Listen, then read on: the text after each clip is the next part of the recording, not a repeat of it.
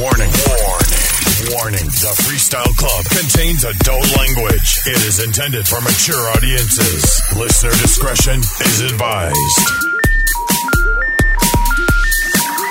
This is Freestyle Club with your hosts, the unknown admin, Rafael Reyes, and CPR Jose Ortiz. Hello and welcome. Welcome to this week's edition of the Freestyle Club. My name is CPR Jose Ortiz, and I'm being joined by the unknown admin, Rafael Reyes. What's good, you bastards? This week, we're joined by two kings. We got the unknown admin, Rafael Reyes, and our special guest on the third chair, a good old friend of mine, the one and only Miguel Reyes. Jr., thank you for joining us on the Freestyle Club. What's up, Freestyle players? What have you been up to? We haven't heard from Miguel Reyes in a long time. What has been going on with Miguel Reyes over the years? Just being a family man and, just taking care of business at home and, just taking care of the family, brother. Always keeping myself busy to make sure, maintain the roof over their head. You know what I'm saying? I do. Can you still do the spin kick? Yes, I can. Just to elaborate, what is your degree in the martial arts? I am a second degree black belt in the Japanese Okinawan system. Imagine him and Noel doing a duet on stage and doing those kicks. Yeah, I got my money on Miguel. A lot of people are going to get hurt in the front row. That's all I'm going to say. I'm not sure if you're aware, Miguel, but Noel, he's also a martial artist, and he throws kicks in the middle of his performance. Well, no, I wouldn't do that in the middle of a performance. But hey, everybody has their own, has their own kick, I guess. You know what I'm saying? Subscribe to the Freestyle Club podcast, theunknownadmin.com, and cprsmusic.com.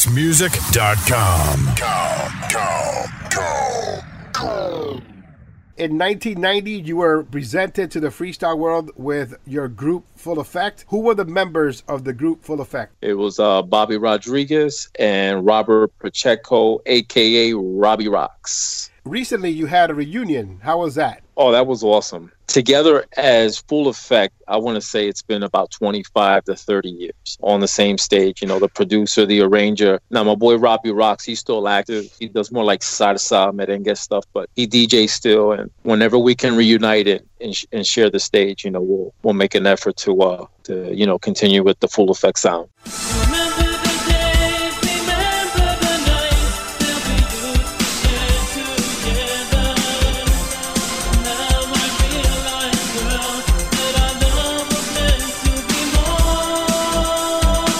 28 years where we were introduced to the group Full Effect with Remember the Days. How was it recording a song like that back in the day? Because now it's so easy to record a song from having stuff at home, having your own studio. What was the process for you guys? It was funny because a lot of people don't know. We probably have 4 or 5 official songs before Remember the Days. The guys Bobby and Rob, they were like DJs. They were like very well-known DJs in the local area in North Philly. So they started experimenting with doing the music. And it was a slow process, but we were able to develop the sound by, getting the advanced equipment at the time and, using the 808 bass kick and all that. And we, during the time we were experimenting. So we actually have 5 or 6 other tracks that we did prior to Remember the Days.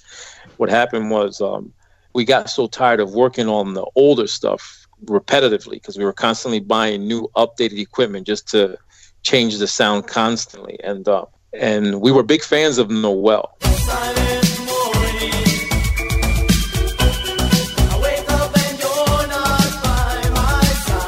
So when we heard Noel stuff, if you remember the days, it kind of has that same Noel flow style. So I remember me and Bobby were just in the studio, just kind of browsing. He was just dropping beats and playing some stuff. And I'm like, hey, man, I like the way that sounds, man. I think I could write something to that. And that's how we created Remember the Days, through the influence of Noel. The good thing about this song was that it was a sleeper hit. It was an independent record label, Effecta Records. Yeah, that was their own label, right? Don't leave me now, my love. It's the road that we've been through. We've been through worse of times and made our many dreams come true. Changes in my life that I regret and can't accept, but I never meant for you to turn away from me. Don't leave me now. In 1992, Full Effect released Don't Leave Me Now and Out of My Mind. Could you speak to us a little bit about those two songs? because Don't Leave Me Now was a banger.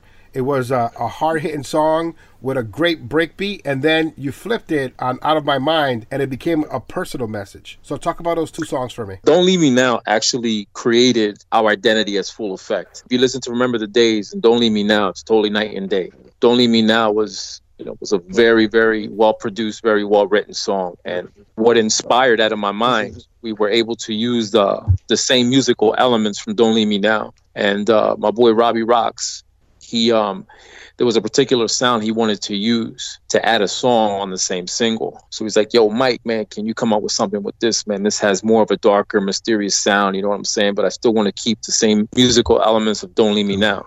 Don't Leave Me Now, we co-wrote. Out of My Mind was my first official song that I wrote.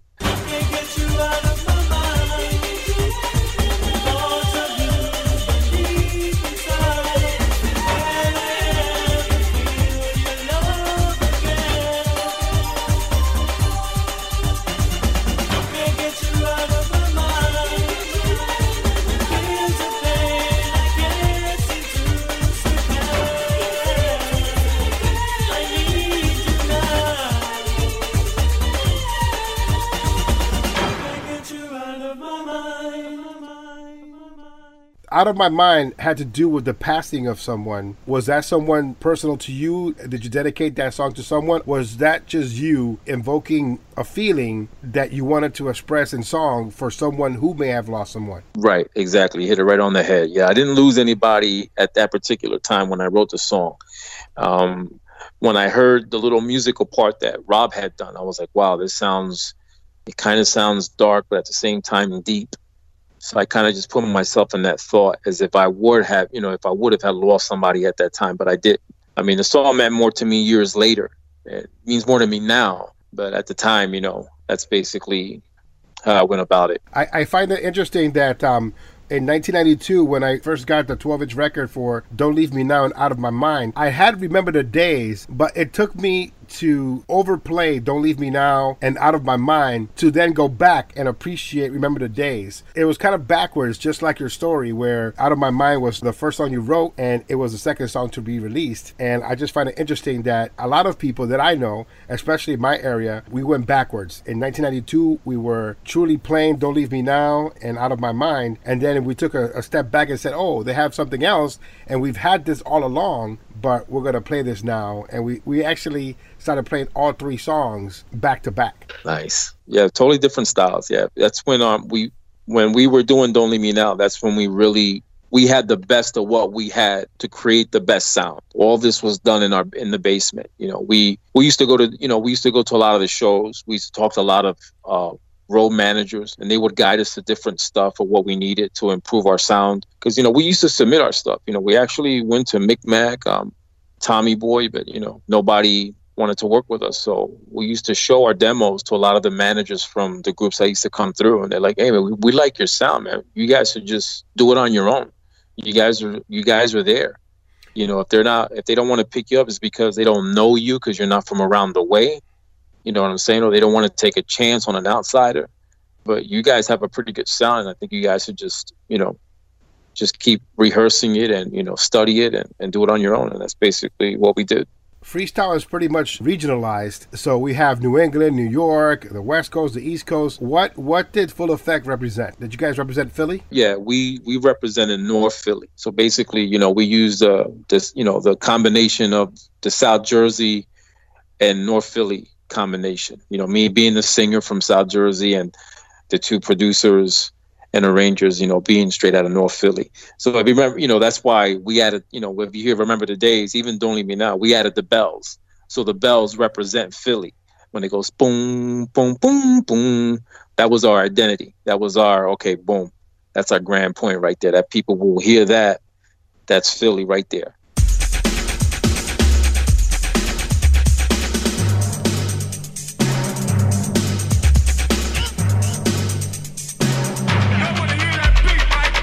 Do you think that type of sound is needed today in 2018? Have you been keeping up with some of the sounds that people are using today in this era? I've listened to some of the current stuff. I mean, okay, New York's always going to have their sound. California has their sound. Philly has their sound. Texas and certain areas that still play the music have their sound. I don't know if there's a particular sound that's going to, take it to the next level, if that's what we're talking about, that I'm hearing right now. I think if, not to try to go off course here, but I know there's a lot of producers, early in their year, we're pretty much telling a lot of the other producers, hey, it's about quality, step your game up.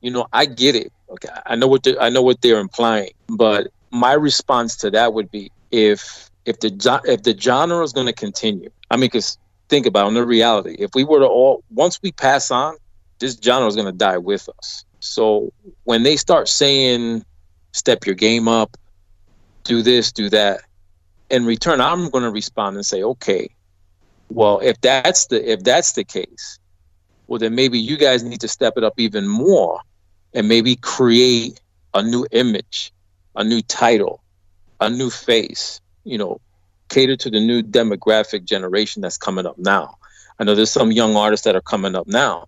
So, I mean, from my perspective, I'm always going to love the Georges, the Cynthias, the TKAs, Johnny O's, Noel's. They paved the way for us, and I'll love them for that. You know what I'm saying? But I think they need to share that baton and start working together and bringing a new image, new artist development, whether it be female, male, and just take it to a whole nother level. It's like everybody's kind of still going backwards, still using the same faces, the same artists, and it's not progressing. I mean, yeah, we can say, yeah, they're dropping beats, they're doing this, they're doing the edits, they're bringing back the 80s, they're doing this, they're doing that, but we're in a whole different generation now. It needs to change. It's great that you come new artists, you got young kids coming up, but what is it with that Planet Rock beat that people just can't let go of it, man? I mean, that drives me nuts, man, because I'm not going to mention the artist's name. He sent me 4 versions. The first 3 all had the Planet Rock sample. The last one was an original production. And I basically responded, you have a nice sound, you have a nice voice, the arrangements is nice. I didn't care for the first 3 versions because I'm not a fan of the Planet Rock. I think, but the last one was original. I can appreciate that one more. So if I'm gonna promote anything, it would be that version. But then again, it always comes back to that Planet Rock. For me, it's getting harder and harder to find a new song to say, hey, guys, listen to this song during our hot pick of the week when everything is a Planet Rock beat. I'd rather not promote anything at this point. Yeah, and it's like, you got some young people out there that are making some noise. You don't want to start producing it, and slapping a Planet Rock beat to the new current stuff. I mean, that's what I'm saying. It needs to go beyond that. It drives me nuts. They have new releases with just Planet Rock beats, and I'm like, you are not inventing or reinventing the wheel. You're just going back to the well, and that's lazy. And I have taken a stance and said, for the most part, 95% of these songs are not ever going to make it on my show. I feel you on that, brother. I mean, I can't argue with you on that. I mean, I'm just not a fan. I was never a fan of it, even when Tasmania used it on some of my stuff. Did I take you by surprise? I will come to realize I've been searching for an everlasting love. There's no time to hesitate. I can't take another day. Hoping that you feel the same about me, girl. Visions of you going through my mind. I never felt something so right. About this night. I'm hoping this will turn something to be. Yeah, I turned it around and it was on there. I'm like, guys, come on, man. We've had these discussions before. Anything but the Planet Rock beat. Come on. And that was back then when it was more, it was used a lot more, but I just was never a fan of it, man. It's just not it. And now it's just more jaded and played out more than ever. I look at it like this from a reality perspective. I mean, when I think about freestyle, to me, it's the meaning of it is it's love, spirituality, what you feel inside. It's all positive energy pertaining to love. I think we all need to, we're writing about it. We're writing about love, spirituality, in so many different angles. But yeah, there's so much hate for one another. You know what I'm saying? There's so many people bashing here, bashing there, bashing this and this and that. I think we just need to put our knives and forks underneath the table and somehow communicate it somehow and start working together. It's easier said than done. but I think it could be done. I mean, if we're singing about the positiveness of love and everything else, I think we all need to embrace one another and, help take it to that next level. This is Freestyle Club with your hosts, the unknown admin, Rafael Reyes, and CPR, Jose Ortiz. The group disbanded at a time when I think you guys were just starting to get noticed. What happened there? After Don't Leave Me Now, if you listen to, the details to that song, that was basically, we spent so many years together and we finally created our identity sound that identified us as a group. And, the one guy, Bobby, fell in love and got married and decided he didn't want to do it. And he was the engineer. So he had all the equipment. So he sold everything and started his life. We couldn't bash him for that, I can relate. It was like the equivalent of him having the PlayStation 4 and all you had was a control. So when he took the console with him, you're like, so who am I going to play with? Yeah, exactly. I can relate because when I got my son's mother pregnant, it was time for me to put the DJ equipment away and get a real job. I sold my turntables, got a box of diapers, sold my speakers, got a stroller, sold my records, got a crib. That's that's how it was for me. So I could definitely relate.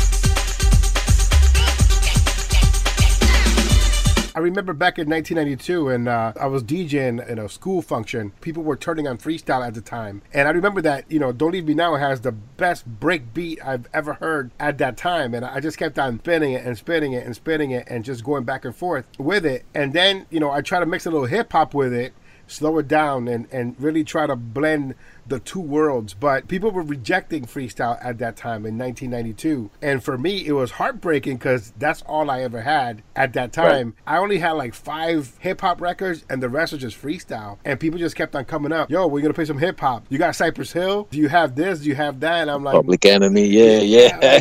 Like, no, man. Like, I got Full Effect, man. What are you talking about, As a beginner back in 92, being a DJ, my senior year in high school, I can say that...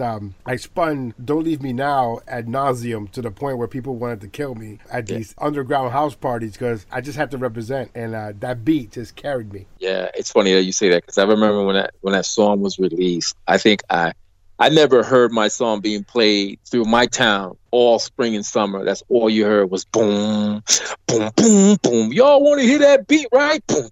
I was like, oh, damn, they're busting my stuff in the street. The only thing that we lacked and we started researching was editing. That was mastered from the guys in New York back in the day. You had the Latin Rascals who invented it, and there was Chep Nunez and all those guys.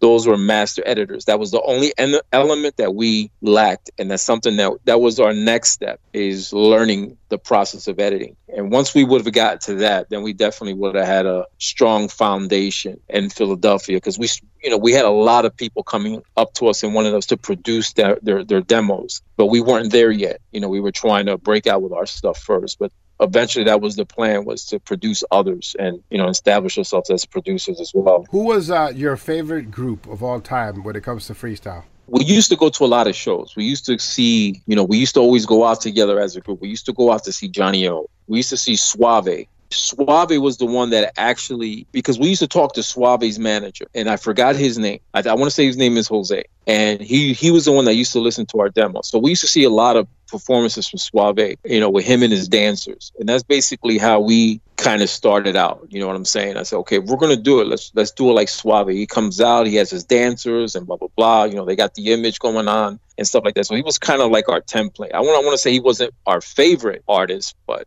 when he threw a show back then, he kicked it. Him and his dancers, everything was in sync. I used to watch Lizette Melendez when she had the female dancers with her back in the early days. So, when we used to watch them, we're like, okay, we need to choreograph something similar to what they're doing to captivate the audience. So basically just by watching certain three group performances on stage was basically how we, were able to kind of study it and, just go about our business on stage.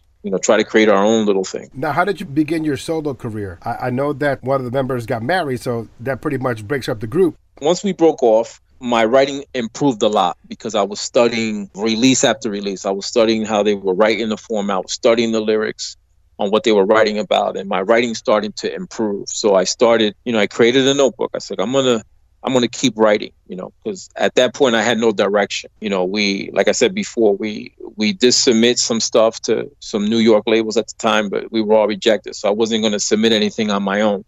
So I figured, let me just continue to write and see what happens. And then I got a call from Sammy C, my brother Sammy C.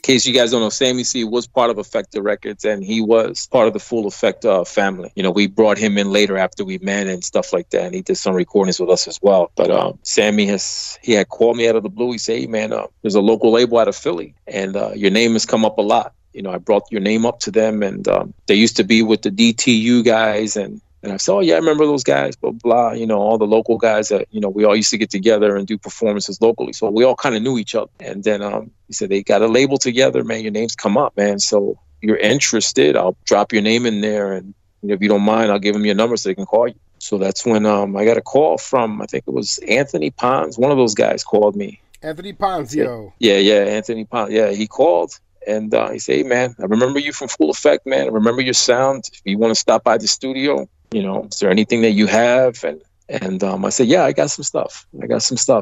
But prior to that,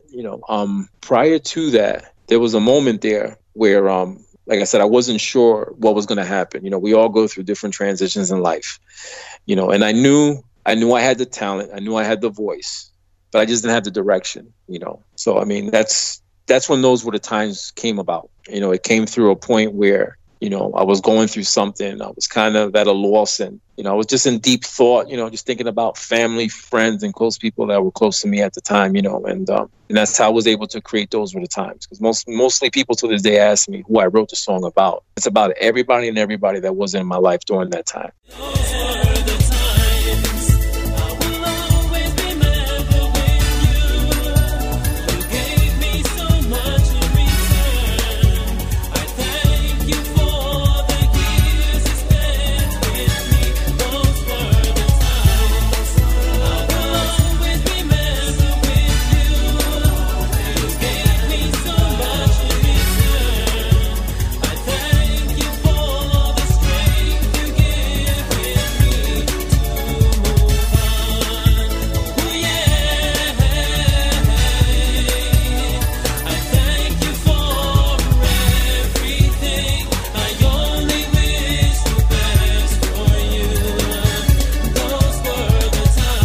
I remember 1994. I remember listening to Those Were the Times, and that was my first year ever on FM radio. And I remember this song arguably being the greatest Tasmania release of all time. But at that time, we didn't know how brilliant and how much fire the song was going to take until we played it that first morning. Some of you may not be aware, but my show was CPR's Clubhouse on 103.5 FM in Holyoke, Massachusetts. I happened to be at a 10-watt radio station, but fortunate for us, 10 watts, yes. Fortunate for us, the antenna was on top of a mountain on the soldier's home. Because of that, it would actually carry the signal 30 minutes any direction. So if you were especially on the highway, you would have a clear signal. If you were part of the neighborhood, if you were in Holyoke, you would listen. And the first day that I played Those Were the Times, I played that song over and over again every hour on the hour from 7 in the morning to 3 in the afternoon. And the song caught so much fire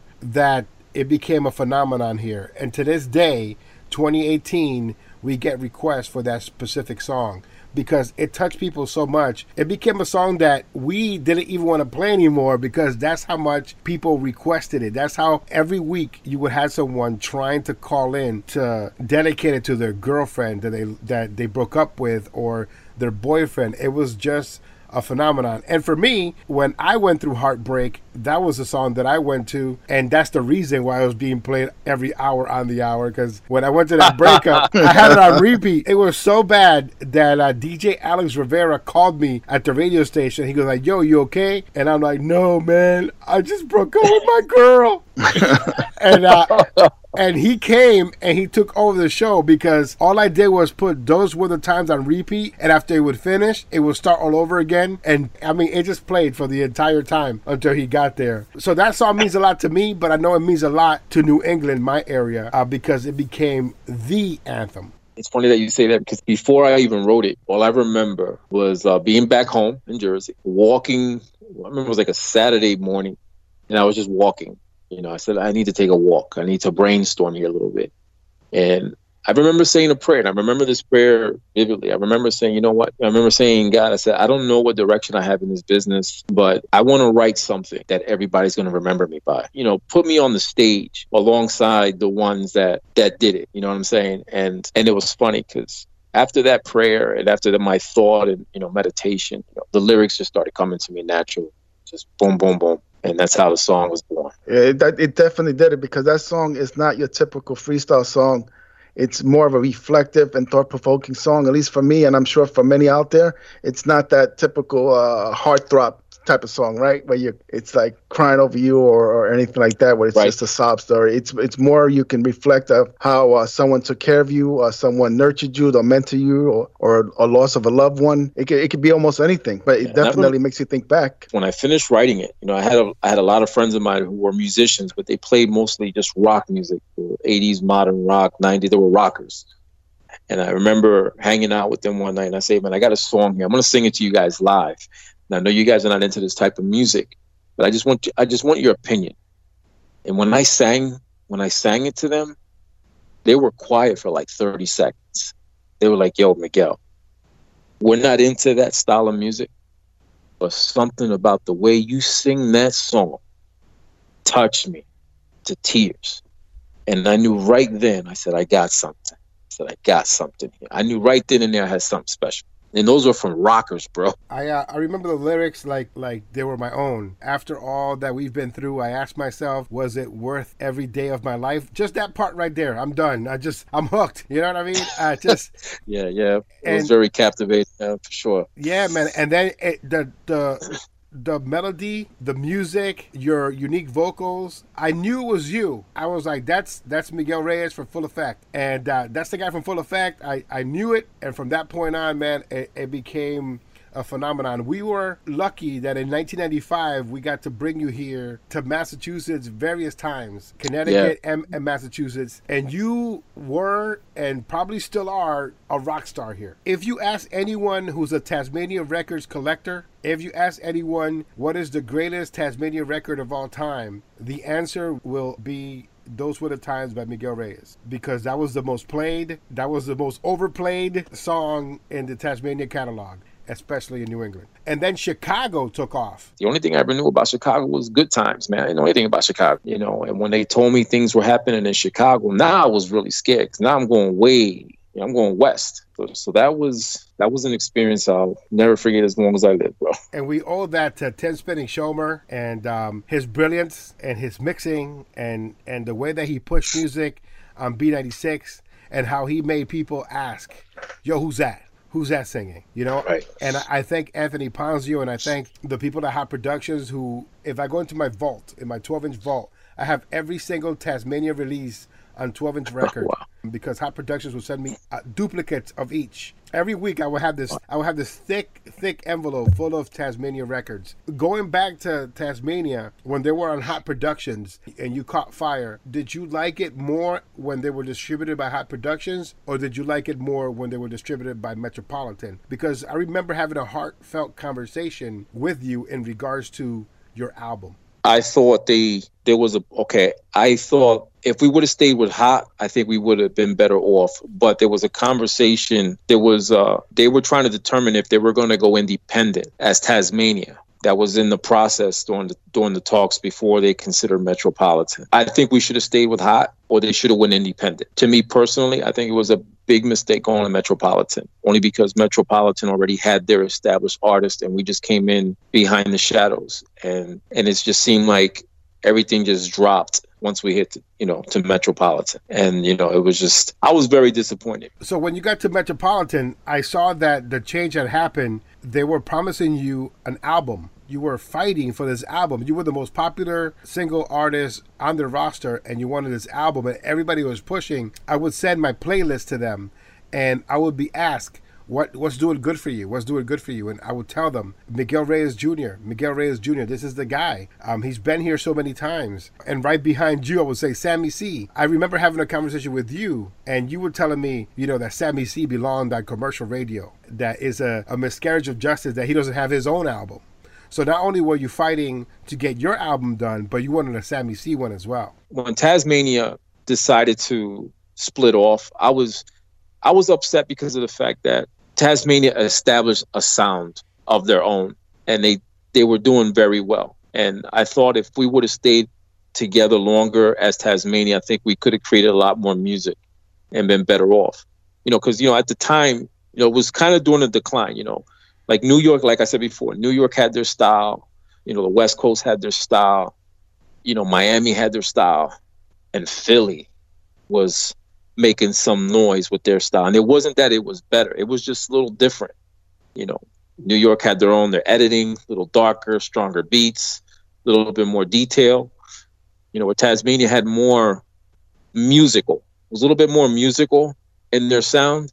Not as hard. It could be hard in some parts depending on who the artist is, but they had a good sound. And that's what disappointed me the most when they let us all go. They were really coming to their own. And I think the mistake, the decline, and the whole mix-up was when they went to Metro. I saw the releases for you on Metropolitan on 12-inch record, and you had Someday. They released that in 1995. And then it became like they put a bunch of songs together on 12-inch. They didn't add anything to them. They just put the version that they had on the compilation, and they put it on a 12-inch record. But there was like 4 of you on one 12-inch record. And I know they put Because of You out in 1996, and You're My Everything also later that year. How was your relationship with the folks at Metropolitan? Did you talk to anyone in Metropolitan? There's this one, I think this one lady, her name was Laura Harowitz, who used to work for Metropolitan. She was our voice for Metropolitan as far as what was going on. I never got any details on what their plans was, because my second release was Someday. Yes. And to me, till this day, Someday was, I think, the best song I ever wrote.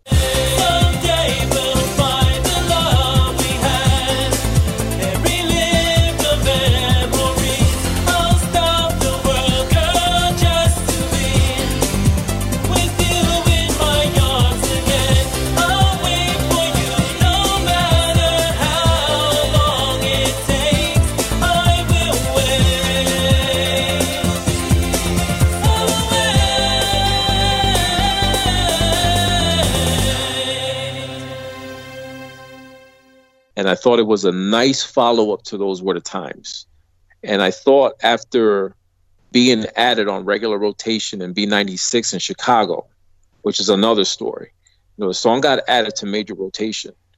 You would think once we went to Metropolitan that they would have jumped on the second single and would have kept pushing for a stronger promotion to try to keep the name and the vibe alive. But they never did that. once Someday was released, they didn't do any additional promotion to the song that I know of, because it didn't get the same recognition as Those Were the Times. Nowhere near. I thought maybe it wasn't a better song, but it was a nice follow-up song. And there's a lot more in detail, because you think about it, a lot of people don't know. The song was added to B96, going back to Tim Schomer. Tim Schomer broke the record in Chicago, and it was added to Party Radio B96 on regular rotation, which was kind of weird, because I've heard stories from other people. I mean, I've spoken to Carlos Barrios and what he had to go through to break Lizette's record, and boom, and this and that. And here I am. I come in, I write this song, I go in the studio, boom. Within 2 hours, the song is done. They drop some samples, drop some melodies, bang. A couple months later, boom, it's added to B96. Through strong request alone, that song got added. There was no individual product of that song other than the vinyl and the volume 3. And that's what killed it from being added to other stations, because there was no promo of the one song. There was no CD single. There was no cassette singles at the time to support radio play and promotion for the one song. And so by the time the cassette singles came out, which was very limited, the song got dropped, hurt my chances going mainstream or Billboard, which would have been next if I would have got additional additions to the radio stations. Because think about it, I made a lot of noise out in your area in Springfield, Massachusetts. You guys broke me out there big time. And then I got broke big time out of Chicago. But I didn't make any noise in Philly or South Jersey or New York. And that's what it still bothers me till this day, because here I am traveling west, getting all this recognition. Song got added. I'm performing. I'm booked, blah, blah, blah. You guys pretty much ward me out there by your area. And you would think from there it would have worked its way into the New York area. But that goes back to Metropolitan. They didn't break the record in New York. They didn't break it at KTU. There was no DJ that took the initiative to actually break the record in Philly. But here's Tim Schomer, which I never met. He's playing the record, running it like you were running it, in all his mixes. And the lines, I think, just blew up to, I think they had to send an electrician out there and fix the lines out there. That's how much they were calling for the song requests out there in Chicago. Yeah, Those Were the Times was the #1 song in 1994 for every radio station that played freestyle in this area. I just look back and think back at that time and how much, our friendship grew, and how many times we booked you here, and how many times you were furniture at my radio show. I still have a picture of you and the Tasmania crew at 103.5, and it felt so good for me building my name, promoting you guys and promoting new music, and it just felt like more togetherness at the time, like this fun ride that everyone was taking together, because Sanaya was there, Sammy C was there, dancers. Mm-hmm. I mean, everybody just showed up, and it was a party.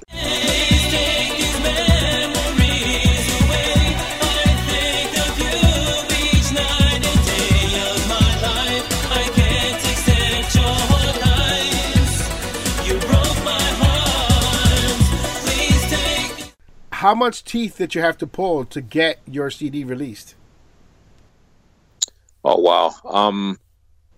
Well, going back to that, what happened was when Those Were the Times got dropped from rotation on B96, because it was being tested at other stations, but they didn't want to chance it because there was no product to support it of the one song. So once it got dropped, I think it was Jerry Salerno from Metropolitan decided he didn't want to put the album out.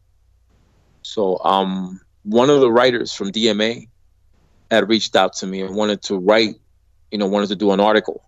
And that came up. And I basically told him what happened, and he put it in the article. So I remember that article. I still have it here. Yeah, and that was the only reason why the album was released, because of that article. Because it was released. It was released, I want to say, April, May. Because I remember I performed at the Winter Music Conference, I want to say it was in July. So between spring and summer, that's when that article was released. And I remember hearing from somebody from Metropolitan saying that Jerry Salerno was mad at the writer and basically told him, I want to thank you because now I have to put out Miguel Reyes' album because of that article. So the intentions were for him not to put out the album. So because of that article, that's what made the album happen. Now, there was a reason why you titled the album May and Everything After. Would you like to share that with us? Oh yeah, for sure. May was a tough month, man. I lost a very good friend of mine that I went, my childhood friend. He was killed by a drunk driver. He was coming from a wedding. Him and two other friends of mine that were in the car also passed away. I had a friend of mine I used to work for at the time. I used to work for this construction company, and his uncle died in the line of duty like 2 months after I lost my buddy. And then I lost my godmother, who was like my buddy. I used to always hang out at my godmother's house. I used to skip school, and I used to hang out at my godmother's house. She passed away also that same year and same month. So, I lost a lot of close people in the month of May, and that was the reason for that title for that album. Were you ever paid? Did they ever give you a royalty check? I did get some surprising royalty checks for the rotation of the times. I do have, that's one thing I make sure I do have a percentage of the publishing when we did all the contracts and stuff. So, I mean, it wasn't a big payout. It wasn't a big payout, but it was something. I would dare say it's a lot than what a lot of the new school artists were getting, because we hear the horror stories about them not even getting paid, but going bankrupt trying to maintain their career. So, good for you. And people should be contacting you and figuring out how they should be doing their contracts going forward. I still fall in that same category because there was a point where when I saw the potential on how far this thing could go, that's when I lost sight of who I was.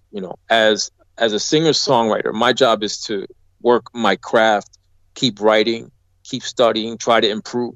At the time I had management, but it wasn't strong management. So a lot of the fundings came straight out of my pocket. So when I realized that Metropolitan wasn't promoting me, I didn't stop there. I was basically, I lost a lot of money. I almost went bankrupt. I was buying my own vinyl off the shelf. Wow. Every time I saw my product, I would buy it off the shelf because I was packaging it to the DJs, to keep my name out there. I remember that. So yeah, I did lose a lot of money, and I kind of lost myself there in the mix because, I'm an artist. I shouldn't have to deal trying to be an artist and try to run the business. All the phone calls, all the money, all the gas, all came out of pocket. And yeah, that pretty much, from that point on, that's when I went on hiatus for a while. I was kind of burned out from it because I lost a lot. But I did see money from performances, you know what I'm saying? So I was fortunate with that, you know what I'm saying? So I can't say that it was all, that I didn't make anything, I did make some money from performances. A couple of things stuck out in our conversation. One of them being that you said you was shopping around to different labels, and one of those labels was Micmac Records, right? So to me, Micmac also lost out on Mark Anthony. So that's strike two right there. What's going on with this Micmac? What's going on, dude? You lose out Mark Anthony, big one, but also Miguel Reyes, dude. That's not that's not good. Fire your AR guy. Immediately. Yeah. Well, hey, but we were able to, we were able to, go around the outside and make some noise. They didn't take Mark Anthony, they didn't take Miguel Reyes, but they took Mikey. Menudo, right? And they took a bad Menudo. Oh, good Lord. Yeah. And also, it's funny we mentioned Tim because we're going to talk about Tim in a little bit and how he is connected to your current song. But it's kind of crazy. You're a Philly artist. I'm a New York kid, but I had to hear your song first from Tim Spin and Shomer.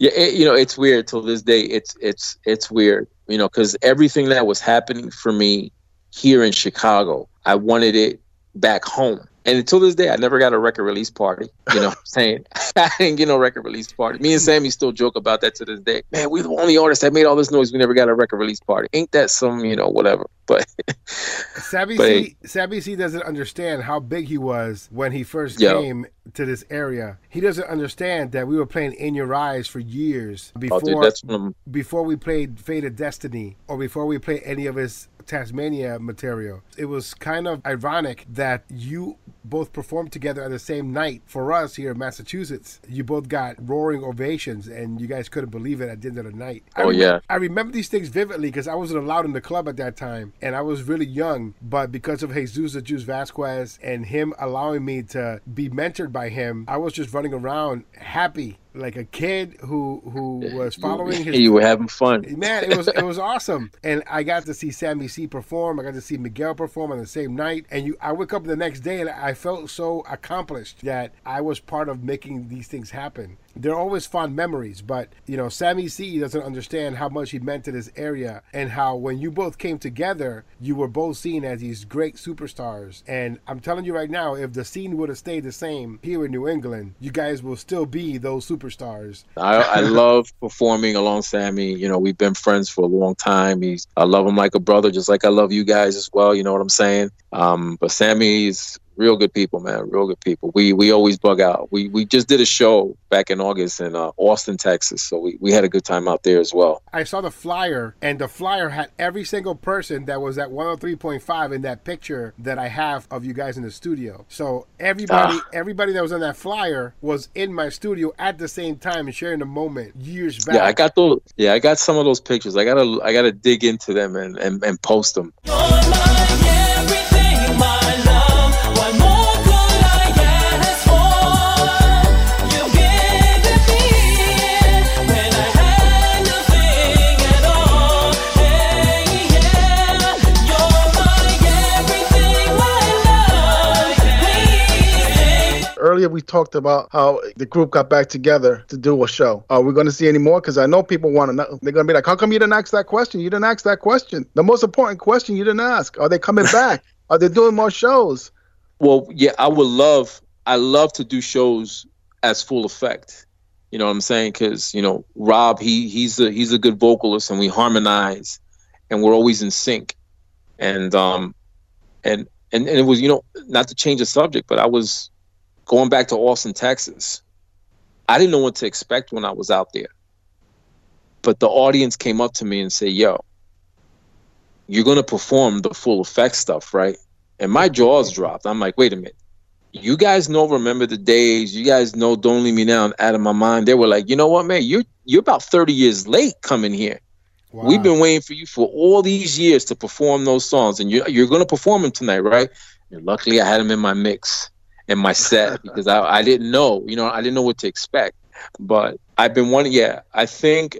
See, it's different because, we have to get booked together. So the price is a little bit more. Me, myself, I'm pretty reasonable when I do shows. But I think people are asking more for the Full Effect. So, I told my boy Rob, I said, hey, man, if we get a call, would you come out? He goes, yeah, I'll come out. If the price is reasonable and it's good, I'll bring my music, the set, we go on stage together. I have to also commend you because one of my first purchases ever on iTunes was Full Effect. When the digital media craze first started, Full Effect was one of the first freestyle songs ever available on iTunes. It was what Glenn Gutierrez had said that inspired many to put their music into the iTunes spectrum of things. And the only ones that actually listened were you guys, because nobody wanted to put their freestyle songs on iTunes, but you guys did. And so I had all the classified stuff on iTunes, but my first purchase on iTunes was the Full Effect single for Don't Leave Me Now and Out of My Mind. So I still have them here. And the little EP, yeah. Yeah, man, you guys put that out there. So it was one of the first things I ever purchased. I think the first ever purchase when it came to freestyle on iTunes. So I gotta commend you guys for having that foresight. I still get those CD Baby checks, and most of the downloads are from the Full Effect stuff. So that tells me right there that there's still an audience that looks for it. You know what I'm saying? If they remember something that was good, they're going to look for it. That's why it's like, most people say, well, what do you think about these artists putting out all this freestyle? I'm like, you know what? To me, it's a beautiful thing because, I might not be promoting myself as much anymore, but when people go on iTunes or go look for music and they say they find the latest song from George Lamont, everything else is going to pop up, that's available. So that listener could be like, oh, I didn't know Miguel came out with something new. Oh, damn, let me check it out. Let me peep it. Oh, I might as well just buy this too.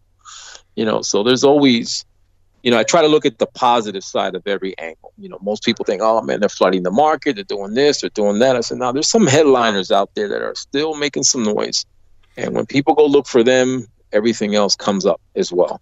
I guess my frustration as a DJ is the fact that, you know, you want to promote the best and you're used to and you're accustomed to the best. So you want to hear more like those were the times. You want to hear more phenomenons. You want to hear these songs that transcend time. Because right now, here we are, all these years later, those were the times was released in 1994. So 24 years later, I can play that song and people be like, yo, I love that song. So that's what I want from the people that are releasing new music now. That 24 years from now, I play it and they're not going to be like, yo, there goes that stupid song with the Planet Rock beat. No, here's that hit from 2018 that was released and was our anthem.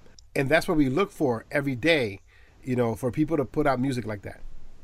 Yeah, and I know exactly what you mean, because I'm the ultimate music junkie, man. If it doesn't move me, I'm not going to buy it, because I buy music every month.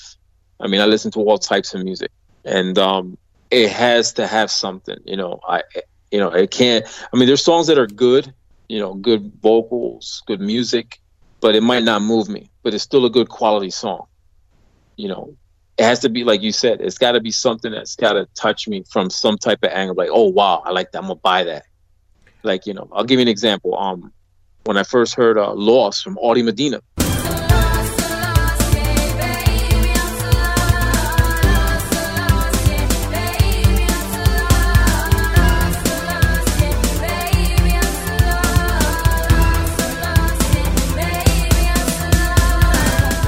You know who I thought that was when I first heard the vocals? I thought that was Rihanna. I said, Rihanna got a freestyle track. I'm like, oh, damn, I'm listening to that.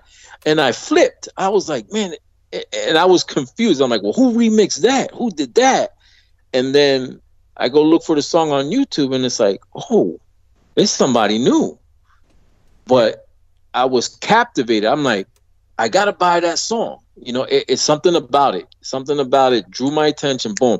And I supported it. I said, I like that. I like that. That's different. Something about that track. I bought it right away, bro. When you talked about earlier in the podcast, somebody fresh, somebody new, that new sound, the first person that came to my mind is 19-year-old Audie Medina. Because she is the future if she wants to be in this music. If we don't scare her away. If we nurture her the way that we should, because she's amazing. Right. If you hear her new song, No More, it's a song within a song within a song, and it's R&B in a freestyle song, but it's also pop in a freestyle song, and it's also modern in a freestyle song. And I want more Audie Medinas. I need more Audie Medinas.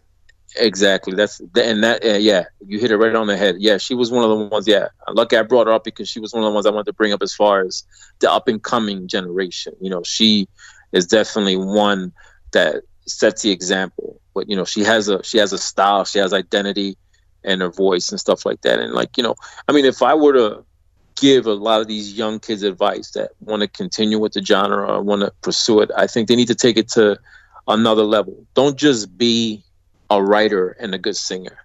Be musically inclined. Learn an instrument. Learn everything about music. Because it's like if I listen to just freestyle all the time, freestyle, everything that I would ever write will sound exactly freestyle. Same pattern, same everything. See, I listen to so many different types of music. I love singer-songwriters. I'm inspired by different styles, and that's what I study all the time. I try to study to make not to improve my sound, but to try to make it. It's all about simplicity. If you can make it simple, catchy, and interesting, then boom, you hit it. And it's pretty difficult to do. A lot of people try and they do too much, but I think if you just keep it simple, interesting, and you're going to hit it all the time. But it's something it has to come from within.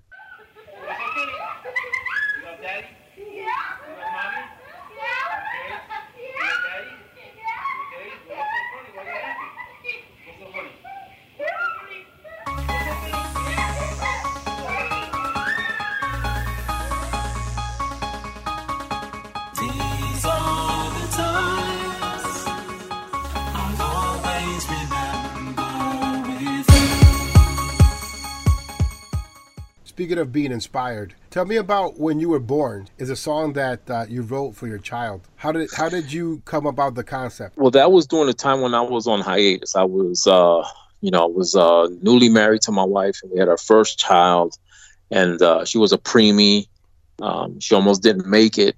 So during that process, it was a different, timeline in my life. I was still writing.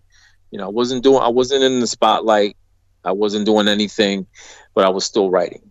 So that was a different chapter in my life. Once she pulled through, and when you have kids in your life, to me, that's a spiritual thing. Watching them grow, seeing them do things, and kind of reminds me when I was growing up. So I started seeing things more spiritually. So I was inspired by that. That was what I was going through at the time. I just wanted to write something about my kids. And they're actually in the song in the beginning, giggling. Yes. So that was my first official solo project release.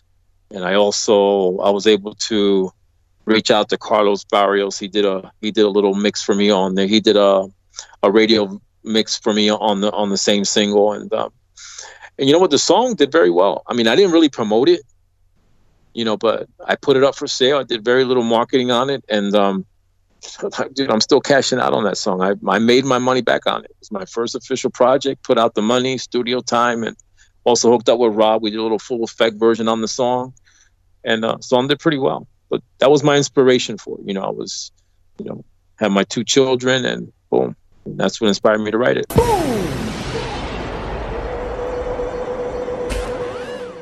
Let's go back to 1996. Tim Spinning Shomer, Freestyle Boom. Okay. The greatest mixtape of all time. What do you think, Ralph? Tim Spinning Shomer, greatest freestyle DJ that ever lived, period. I'm sorry, it has to be said, right? It does, but Yep. but my thing was Freestyle Boom, the compilation, the mixtape, the mix CD, the greatest mix CD of all time. I can tell you what song is coming up next. I can play that mix, and I can tell you every song that comes after. I can sing the entire mix. Not only that, but he tells a story every time he puts a mix together. That's amazing in itself. But there's a song in that mix from 1996, and that is Like the First Time. Oh, wow. Yeah. Definitely. And it was the first time I ever heard it, and it was the last time I ever heard it. And I always wanted that song. It took 21 years. What happened? Tell us the story of this song, Like the First Time.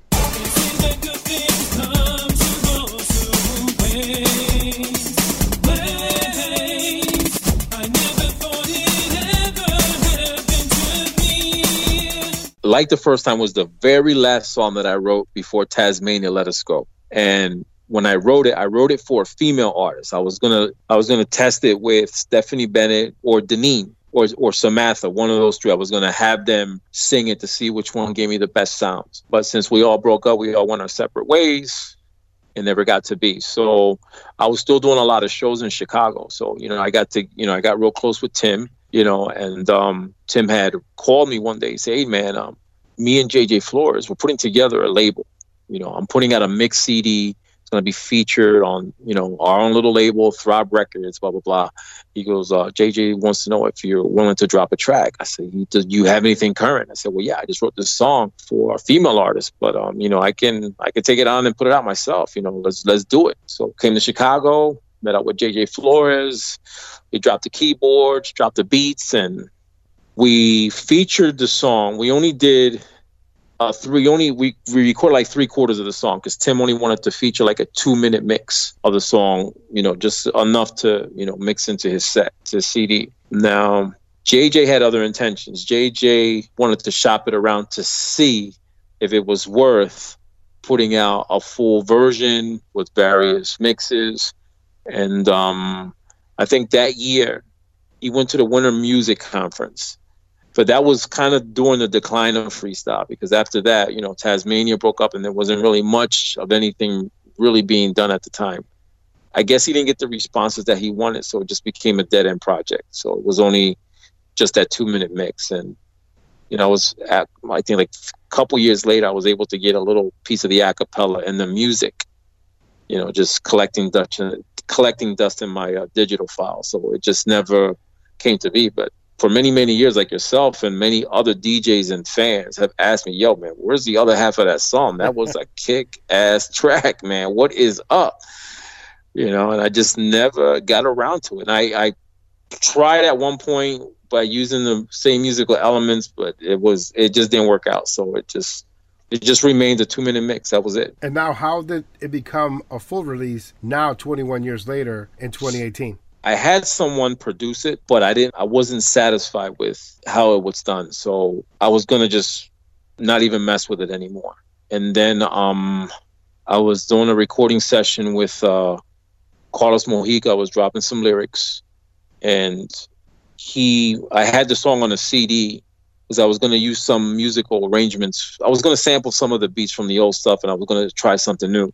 And Carlos Mojica was a fan of the song. He goes, dude, I'm a fan of the song. He goes, are you ever going to release this, man? I'm like, well, I had a producer, but wasn't too satisfied with it. He's like, then he asked me, he goes, do you know Sal Medina? I said, yeah, I know Sal. I've met up with him a couple times. He's like, look, man, he's looking to get his name out there, you know, and I think give him the project. You know, he does pretty good work. So he called me and we started talking. I said, hey, man, I've been sitting on a song for many, many years. So, you know, you want to take a crack at it? You know, if you think you can make it, give it some justice. You know, what are your intentions? He's like, well, I don't really want to do what everybody else is doing, you know, with all the crazy stuff. And I said, well, then be creative, be yourself. I said, I'll give you the stems and do your thing. So he sent me the demo. I was like, whoa. I was kind of stunned because, you know, I'm so used to listening to the original. So I had to just step back a little bit and like, okay, still the same song. It's still in the same pitch. You know, it's just an extended version. It's not that hard hitting freestyle everybody's looking for. It's kind of a happy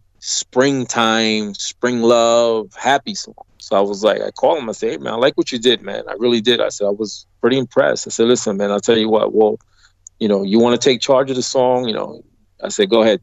Just do your thing, man. Do your thing. You want to market it? Go ahead. That's where we're at.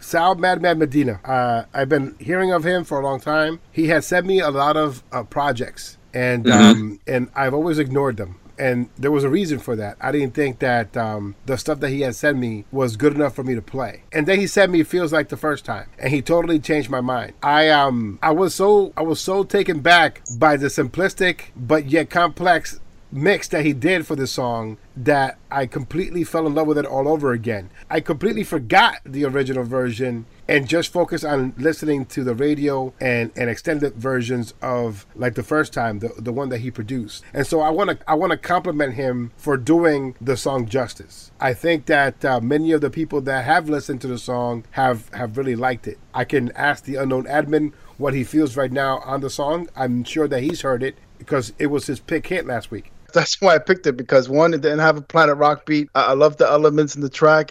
I was feeling it. I said, dude, I got to make this pick of the week, because compared to everything else there, it's just head and shoulders above everything else that's coming out new right now. In a room full of Planet Rock beats, it is really nice to be Sal Madman Medina. So thank you, is what I want to say. Because honestly, he could have just did the easy thing and just made a Planet Rock beat that people are like, oh, that's fire. Because that's all you hear, right? It doesn't matter what the lyrics are. Doesn't matter what the voice sounds like. As soon as people hear that boom, boom, they're like, oh, it's fire. It's fire. It's fire. I'm like, what, dude? You haven't even heard the words yet. You haven't heard the vocals. Yeah. And you're already screaming that it's fire? Come on. No. Eso, bro. You gotta get fired. You gotta get fired from producing. Oh. But so, yeah, man. Yeah, so, Sal, you did your thing, it, man. Thank you, sir. Thank you. Yeah, definitely. Yeah, big shout outs to Sal, man. So yeah, we definitely. I said, hey, man. I mean, so far I'm hearing nothing but positive vibes. In the beginning, I was kind of skeptical because, like I said, I still had the original in my mind for so long, So when he did, I was like, wow. And, I had to hear it several times in order for it to sink in. And I'm like, okay. We were kind of worried there because we didn't know how it was going to do compared to what's out there right now. You know what I'm saying? I said, well, hey, man, just give it a shot. Just give it a shot. I mean, it's your thing. He was excited. And, and I said, man, just go out there and enjoy it. Do your thing, bro. I said, well, we'll make it happen little by little. It's not going to happen overnight, but, this will probably get you some work in the future for sure. As a producer, people are going to, pay you some attention and, we'll probably maybe work on something else later on. I think for now, man, it's just... I think that you may have pushed him in the right direction with the song, and we're going to continue playing it, and hopefully it will catch on just like Those Were the Times, or, just catch on, period, to the point where people are going to be continuing to support it and purchase it and spend the 99 cents or the $2 or whatever it costs to get the song to their digital libraries. And I hope too that you get into the vinyl craze and produce some vinyl, because I guess that's the it thing to do now, Miguel. Yeah, I'm seeing a lot more vinyl. It's something I have to look into in the future. I got to keep my, I can only budget around for so many tracks, man. It's stuff gets expensive, bro. It is what it is. But yeah, I mean, it's the love of music, man. When I get an itch for it and I get itchy palms, I'll drop something. So what's next for Miguel Reyes? Are we going to hear a follow-up? What I've wanted to do for the longest time, and I'm trying to debate, maybe you guys can help me out, help make a decision. Should I do an EP or do another album? I say do an album, but just do single releases before releasing the album, 1 or 2 songs. So release 1 or 2 songs before a full-length album. Okay, I kind of thought about that as well. So, I mean, I got some stuff in the works. What do you think, Jose? I think that the more Miguel Reyes Jr. that we get in 2018, the better. The more different sounds that we get. If you guys are pioneers in the Philadelphia sound, you could help reinvigorate it. I know that Brad Warsaw is a good producer that will make a fine addition to assisting you. I know that Sal Medina, working with you as well, will produce some new sounds, and that's what I'm hoping. Someone that's seasoned like you, that can write, that can sing, and knows what they want, to connect with producers that can produce and then put out good quality stuff and have a nice plan for the future. So I say go for broke. I say put out an EP, put out an album, put them out both, because you're Miguel Reyes Jr., who's not going to want to support you. I would have one stipulation, though, Miguel. Yeah. Don't wait too long, because Sammy Zone took 10 years to do his Running Redux, right? You broke that record with the 21 years on this song. You got the record, man. You don't have to hold out anymore. Go. Just go. Produce. Bring it out. Spit it out. Drop them. Yeah. Now, Brad, is Brad an independent producer, or is he affiliated with a label of his own, or is he contracted? Rock Solid Entertainment. He does his own stuff, and he's the one that produces Audi Medina. I could see a collaboration between you and Audi Medina. You could write for her. She could write for you. Her father's a writer. I mean, I have so many ideas in my head right now. I'm spinning, because I like good, talented people to get together and produce good, talented music, as you guys should. So Rock Solid Entertainment, he's been up and coming for a while, and he's arrived with Audi Medina. Oh no, I've heard. I've heard his stuff. 3 in a row. Just like boom, boom, boom. Lost, No More, and Red Stripes. I got the lights flashing in my face. I keep going from night to day, loving the fact that the attention's on me. I'm missing your way. Okay, so the title of the song is called Red Stripes. That's one of the songs from Audi Medina. And I'm like, and please excuse my French, why the fuck would you name a song Red Stripes? And then I listened to it and I'm like, What fucking brilliance, you know? And I have to swear because I want to emphasize the brilliance of naming something that is not a typical freestyle title. You know what I mean? It's called Red Stripes. Right. And then you listen to it and you're like, holy shit, you know, this is awesome. So I could recommend as many people as you need me to, as long as you get the product done. I got Jay Allums too. Jay Allums is a great producer. So, you know, take a pick, give me a call. You know, I'll point you in the right direction. You know, people owe me favors too. So I got you. You know what I mean? I appreciate it. Yeah, definitely. Because I'm trying to, I'm brainstorming right now. I mean, I got songs deep in my back pocket, man, that hopefully, you know, before I'm in my moment of truth, I'm able to at least release at least half of them or some of, you know, a majority of them. This is the Freestyle Club. Pick hit of the week. Since we're talking about, you know, up and coming artists, it made me think about one that I heard 9-10 years ago, and that's Sammy C's daughter, Sophia Elise, with Heaven Help Me. The day you left me, you took a part of me, and no one in this world could bring it back. And now I'm breathing.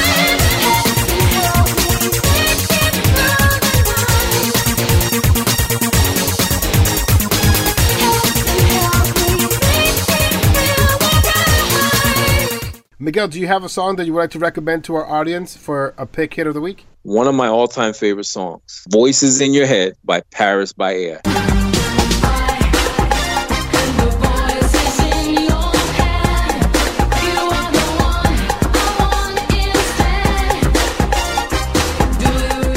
Well, my pick of the week, I'm going to go with a song that was released in 2018. It's been my favorite remake.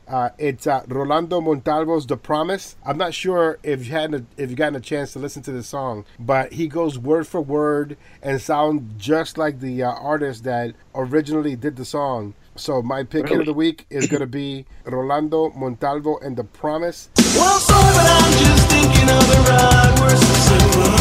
I know they don't sound the way I planned them to be. But if you wait around the while, I'll make you fall for me, I promise. Before we go on to our final segment, there's one little tidbit that I dug up on Miguel Reyes, and I have to ask, man. In '95, he was nominated as the hottest male vocalist on DMA magazine. Who did you lose to? Because there is no one more sexier than a Reyes. This was fixed, bro. Oh, oh snap! Am I right, dude? I mean, there's no one hotter than us, bro.